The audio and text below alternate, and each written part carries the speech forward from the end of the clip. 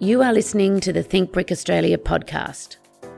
Think Brick Australia represents the clay, brick and paver manufacturers of Australia. Brick by brick, our podcast will discuss technical information and architectural case studies with special guests. I'm your host, Elizabeth McIntyre, the CEO of Think Brick Australia. On today's podcast, I'm delighted to be here with Susanna Waldron from Searle by Waldron Architecture, and they were the winning architectural practice for the Bruce Mackenzie Landscape Award for the Joyce Chapel Bridge. Welcome, Susanna. Oh, it's lovely to be here. Thanks, Elizabeth. Susanna, before we talk about, obviously, bricks and the project, I wondered whether you could tell us a little bit about your childhood and growing up. Well, I grew up in Canberra, which I think is a pretty amazing city, and then I moved to Sydney a little bit later in life. But I have sort of memories of growing up in Canberra and visiting lots of amazing kind of buildings like the National Gallery, and I think being very aware of sort of public space and master planning and all of those things probably intuitively as a kid. That's the city for it, is Canberra, in terms of master planning. And how did sort of architecture come to you? I mean, was it something that you always knew you wanted to be? No, definitely not. Although I think I enjoyed doing creative things, and I was looking for something that would be both creative and also kind of functional. And when I was a teenager, I did some work experience with Hassel. I went to do work experience with the landscape architecture team, who I think were doing some freeway landscaping at the time. And I thought, I'm not so sure. And then I visited the architects next door and it felt like a good fit. So, yeah. And what was your university experience like for you? Was it sort of everything that you imagined about what you would learn in architecture? I started my university studies in Sydney. So I went to UTS in the late 1990s, and that was a very different kind of course. We used to work 4 days a week in practice and do study at night and on the weekends. So it's quite an intense experience. For me, I worked for a firm called Peter Willett Architects. They were a very small residential practice in sort of in the inner west. Mm-hmm. And we did a lot of like alterations and additions to houses. And that was quite an interesting thing because I guess from a very kind of initial period, I was working on real projects. Mm. So let's go back. So with UTS, you were working as well as studying the 4 days. Yeah, so it was a really intense experience. And I think that after my second year there, I reflected that I wanted more time to design and I wanted more time to think about the kind of role that I could have conceptually in terms of thinking about projects. And I moved to Melbourne and I went to RMIT for a few years and I really enjoyed that experience, which was very different. Yeah, right. And did you travel at all during that time when you were at uni? I was a big traveller. Okay. So I was one of these terrible people who would look at the summer holidays as an opportunity to like get out of Melbourne. Yes. And would usually go on like a 2 or 3 month adventure actually, doing all sorts of things. I think I backpacked from Beijing to Bangkok one year. Wow. And I went across the Indonesian archipelago another year through Sumatra and from, Lombok and the whole length. So I found those things really inspirational and I really enjoyed the break as well. And how did that inform, I guess, your view? You're obviously seeing so many different buildings and architecture designs and culturally. How did that inform your design going forward? Yeah, it's been a really interesting process, I think. When I analyse it, I think a lot of our work comes back to, rather than a style, being really observant about place. And I'm really interested in like cities. Like if I could choose to travel, I'm probably a person who enjoys an urban environment more than a natural environment in some ways. And I love this observation of like cities and pattern and texture and materials and the way colours are used and the way light bounces around urban environments. So with our work, I think often it starts with this active observation of looking at a place and then trying to kind of transform some of the things that already exist there into something else. And you certainly did that in your Joyce Chapel Bridge project. But before we talk about that, so talk to me around how did Searle and Waldron start? How did that come to? I met my partner Nick Searle at UTS actually. Originally, we were friends for a few years and we started doing competition together actually. I think it was a House of the Future that we did for the Melbourne Museum a long, long time ago. But the friendship developed into a relationship. After we finished university, we both went and worked overseas and lived for a couple of years in the Netherlands and then in London. And towards the end of the time we were in London, we sort of started thinking about working together. Okay. And we did a competition. So the competition was for a pretty large scale, like $100 million museum in China, in Shenzhen, sort of a contemporary art gallery and planning museum, which is a strange combination. And we entered this kind of just in our spare time, in our weekends, and we managed to get shortlisted, so through to the final four on this big comp. And that was really the start of the practice. Wow. Nick got some time off from his work. I kind of quit my job. And although we weren't successful, we sort of got a bit of money from the comp. We got this amazing experience, and I think we got this kind of motivation to work together, and it was a real test of kind of being able to collaborate, not just as, professionally as well. And I always admire people that do, and so many architects do decide to start up their own practice, because I think it's such a courageous thing to do. In those early years outside of that competition, is there a particular project that you look back and feel defined where you were headed, I guess, as an architectural practice? So after we sort of started the practice, it was a pretty hard few years where we didn't have a lot on. We had pretty poor timing in hindsight. So we sort of did that competition, I think, in 2008. And then it was sort of global financial crisis. So we moved back to Australia, and I don't think there was any work for us to do. We managed to win a project a couple of years later, and we did a lot of teaching actually in that period at RMIT, which are amazing supporters of us as young emerging practice people. And the project we were successful in winning was another gallery project at the Art Gallery in Ballarat. Mm-hmm. So it was a very small project and a very underwhelming brief, where they said, we just want a room on the back of the gallery so we can hold events. And we went into this pitch with the client saying, maybe you can do more than that and be quite aspirational about this project.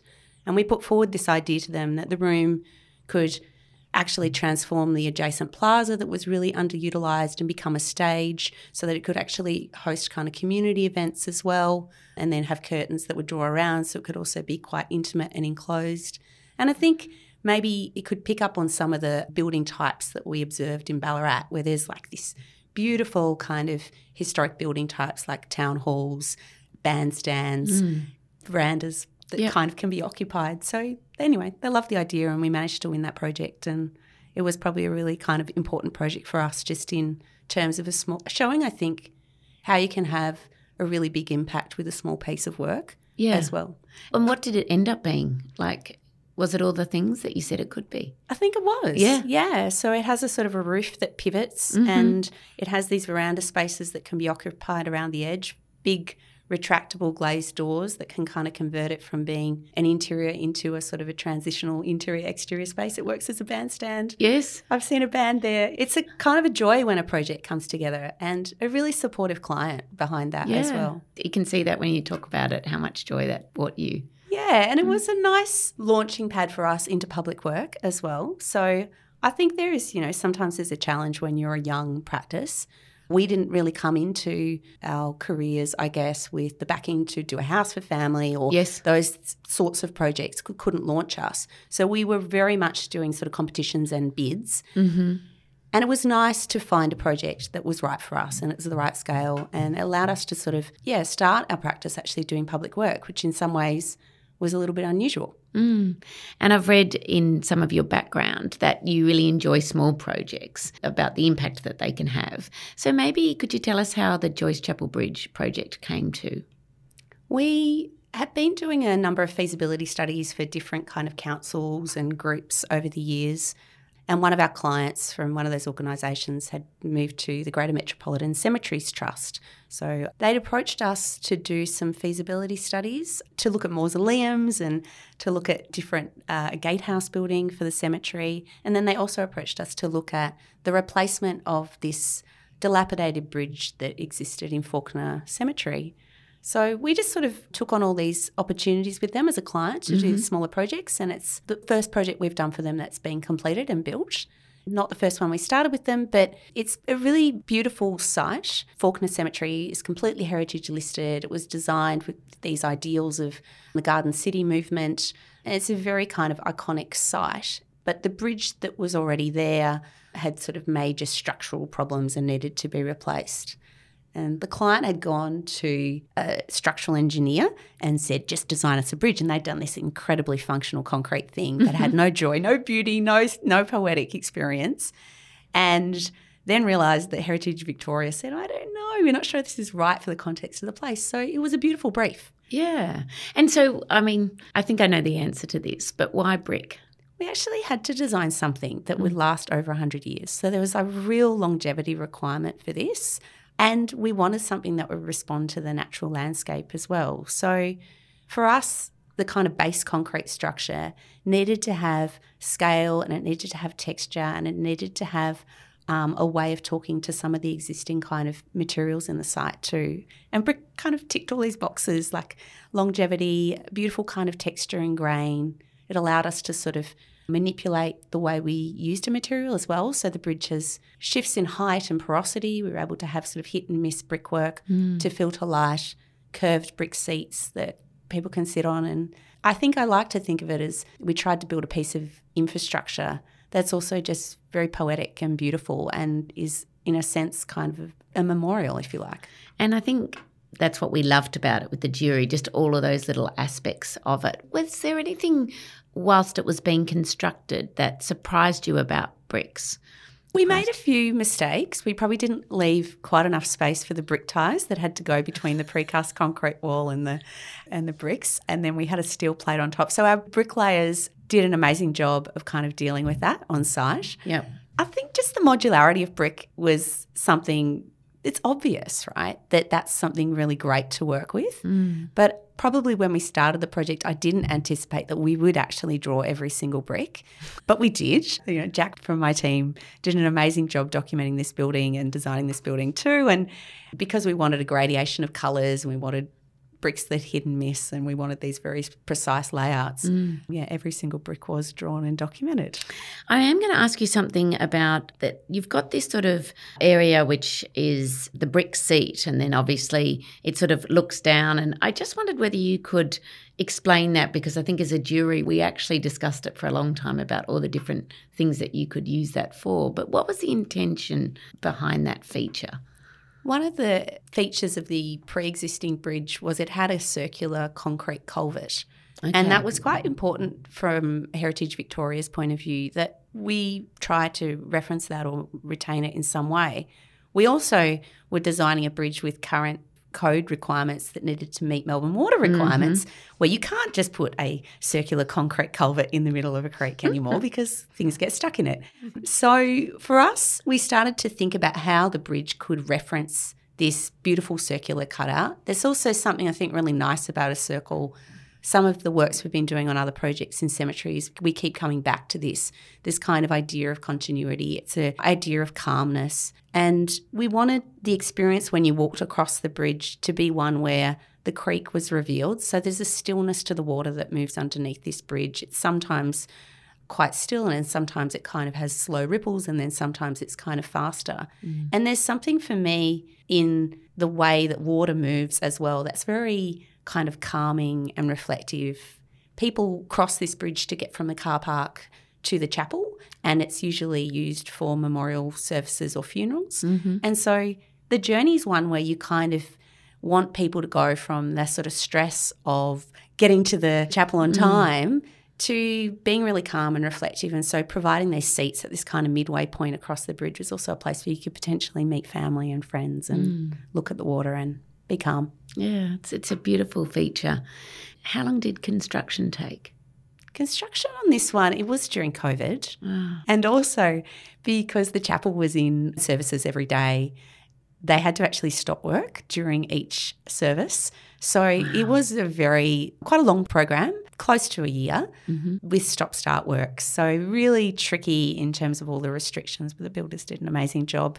They've been doing infrastructure projects, I think, for several generations. They're family contractors, and they wrote to us after the project and they were so thrilled. They're like, it's the most beautiful bridge we've ever built, and they were really happy to be part of that. So it's good. Beautiful. And we were just talking before the podcast about the awards program, and maybe if you could share a little bit of your experience with it. We were really excited to have a project we could actually enter in the awards. It's been on our radar for a while and it just hasn't been a project in the practice that's been the right fit. For me, it was a really simple process as well. I was actually in Brisbane holidaying at the time, and, you know, we had some beautiful photographs taken by Peter Bennett that we were able to put in for the submission, but it was a really easy process. And we wanted to be part, in a way, of this kind of community of architects that we know were quite passionate about this awards program too. So, it's been great. And Susanna, given the amount of work that you do with public works, where do you see the role of the architect or architects with what we've got to face with the climate going forward in the future? What role do you see architects play in that? I think we've got a huge role to play in these things. I think every project we do now, that question about sustainability and how we kind of make the building as sustainable as possible is just something that's part of the brief. We often look for how we will choose materials that also have a long lifespan. Mm-hmm. So not necessarily, they might not always be the most sustainable materials, but looking for this balance about life cycle and how the longevity of buildings is quite important. We also try to push our clients, I think, to be more aspirational with ESD initiatives if they're not already, but a lot of our clients are very keen to do that. So following on from the bridge, we've been doing another project with that same client at the Cemeteries Trust, and we're doing sort of a depot and staff headquarters for them. So quite a large building too. And on that project, that client has aspirations to sort of become carbon neutral within the next 10 years. And so the building is very sustainable in terms of like using mass timber and having a large array of solar panels. There's also strategies around creek naturalisation and things on the adjacent land. And so trying to look at it really holistically too. Do you think that type of discussion has changed from, say, a decade ago in terms of building and the thought process behind how a building is going to perform? Yeah, absolutely. Like I think everybody is much more aware that this isn't a nice to have, it's an essential thing to do. We also find that, you know, some of our clients base their ESD budgets on part of the building costs. And I think that's a really good thing to do as well, to say, well, if we are building a, $3 million sports pavilion, we need to be setting aside this percentage of the budget to do these things. You mentioned that you lived in the Netherlands. How long did you live there for? A couple of years. I worked there, mostly in Rotterdam. I worked at OMA, which is a fairly kind of well-known architecture practice, and it was a really interesting experience for me working on a range of like public projects and commercial works and competitions. What would you say out of that experience? Was there anything that informed how you approach your design? Oh, 100%. I think travel and being able to work somewhere else as a young architect is so kind of inspirational. I travelled a lot in Europe during that time as well, and I just got exposed to lots of different architects from lots of different places too. So obviously lots of Dutch architects, but also that was a very international office and people from across the world were kind of working there. So, do you have a favourite brick building? I have some memorable ones. Talking about travel, I guess the first project I went to where I felt totally immersed in brick was probably Louis Kahn's IIT campus in Ahmedabad in India. Yes. So a little bit off the beaten track, and it is such a huge kind of collection of these arched red brick forms, and it's kind of amazing to explore. So that was an extremely memorable project for me, and I think I felt quite challenged by it at the time, even though it's not a recent project, because it was almost an overwhelming use of brick, but I feel like the impact of that single materiality is just great. Susanna, you've sort of outlined, and I really enjoyed hearing about how you started out and your approach. And as you've said, a lot of architects get that friend of the family or family member that gives them a house or something to design. What advice would you have for emerging architects that are in your similar situation that may not have that? I think architecture needs to have diversity. It has to have diversity of people working in it. And so I like to think there's space for everyone here, and that's women, and that's kind of people from different socioeconomic backgrounds or people with different kind of experiences to bring to our industry as well. For us, practically, things like teaching were really useful. So we got a lot of support from the universities that we got our degrees from in terms of giving us opportunities to teach. And that was also just an amazing kind of experience to talking to other people about design and helping us to have a period of time where we were able to develop an interest in the things we wanted to focus on, but I also think just give it a go. I'm a big believer in you have to just approach things with like a level of optimism and positivity. It might not work out, but it's good to give things a go rather than regret not trying. Susanna, that positivity shines through. So thank you. We're going to move to our rapid fire questions, and all answers are acceptable. Reading the news, a newspaper or online? Online. Handwriting or typing? Oh, I do more typing, but handwriting is probably preference. For sketching ideas and concepts, would you use a pencil, pen or an e-pen? Oh, I have a very specific black pen. Which one is it? This one here. It's the Uniball Eye in the fine and black. Do you like to read books or listen to audiobooks? Books. What's more important to you, style or substance? Oh, so tricky. Can I say both? Yep. I feel like you can't have style if you don't have substance as well. I agree. Coffee or tea? Coffee. TV shows or movies? Oh, I think TV shows lately. Antique or brand new modern? Vintage, slight distinction on antique, but I'm a bit of a modern furniture kind of person. Call or text? Oh, again, a tricky one. Probably texting. I reckon I've changed. Travel back in time or into the future? I'd probably go back in time, actually. Probably not even that far back. Exterior or interior? Oh, I love to think these things can blend and merge, but ultimately I'm focused, I think, often on how you can have an impact on the urban environment. So let's say exterior. Okay. That wasn't very rapid fire, was it? I love it. Video games or board games? I don't think I've ever played a video game, really. It's terrible. So board games. Form or function? Going to blur them again. I think you've got to do both, and it's great to have a functional building, but it also needs to do something with its form. And complex or simple with relation to design? We actually always look to achieve complexity, but by doing it in a simple way. And I think if you can nail that, that's the best of both worlds. I think you've nailed it. Susanna, thank you very much for being part of our Think Brick podcast, and congratulations on your win. Thanks so much for having me. It's been so much fun.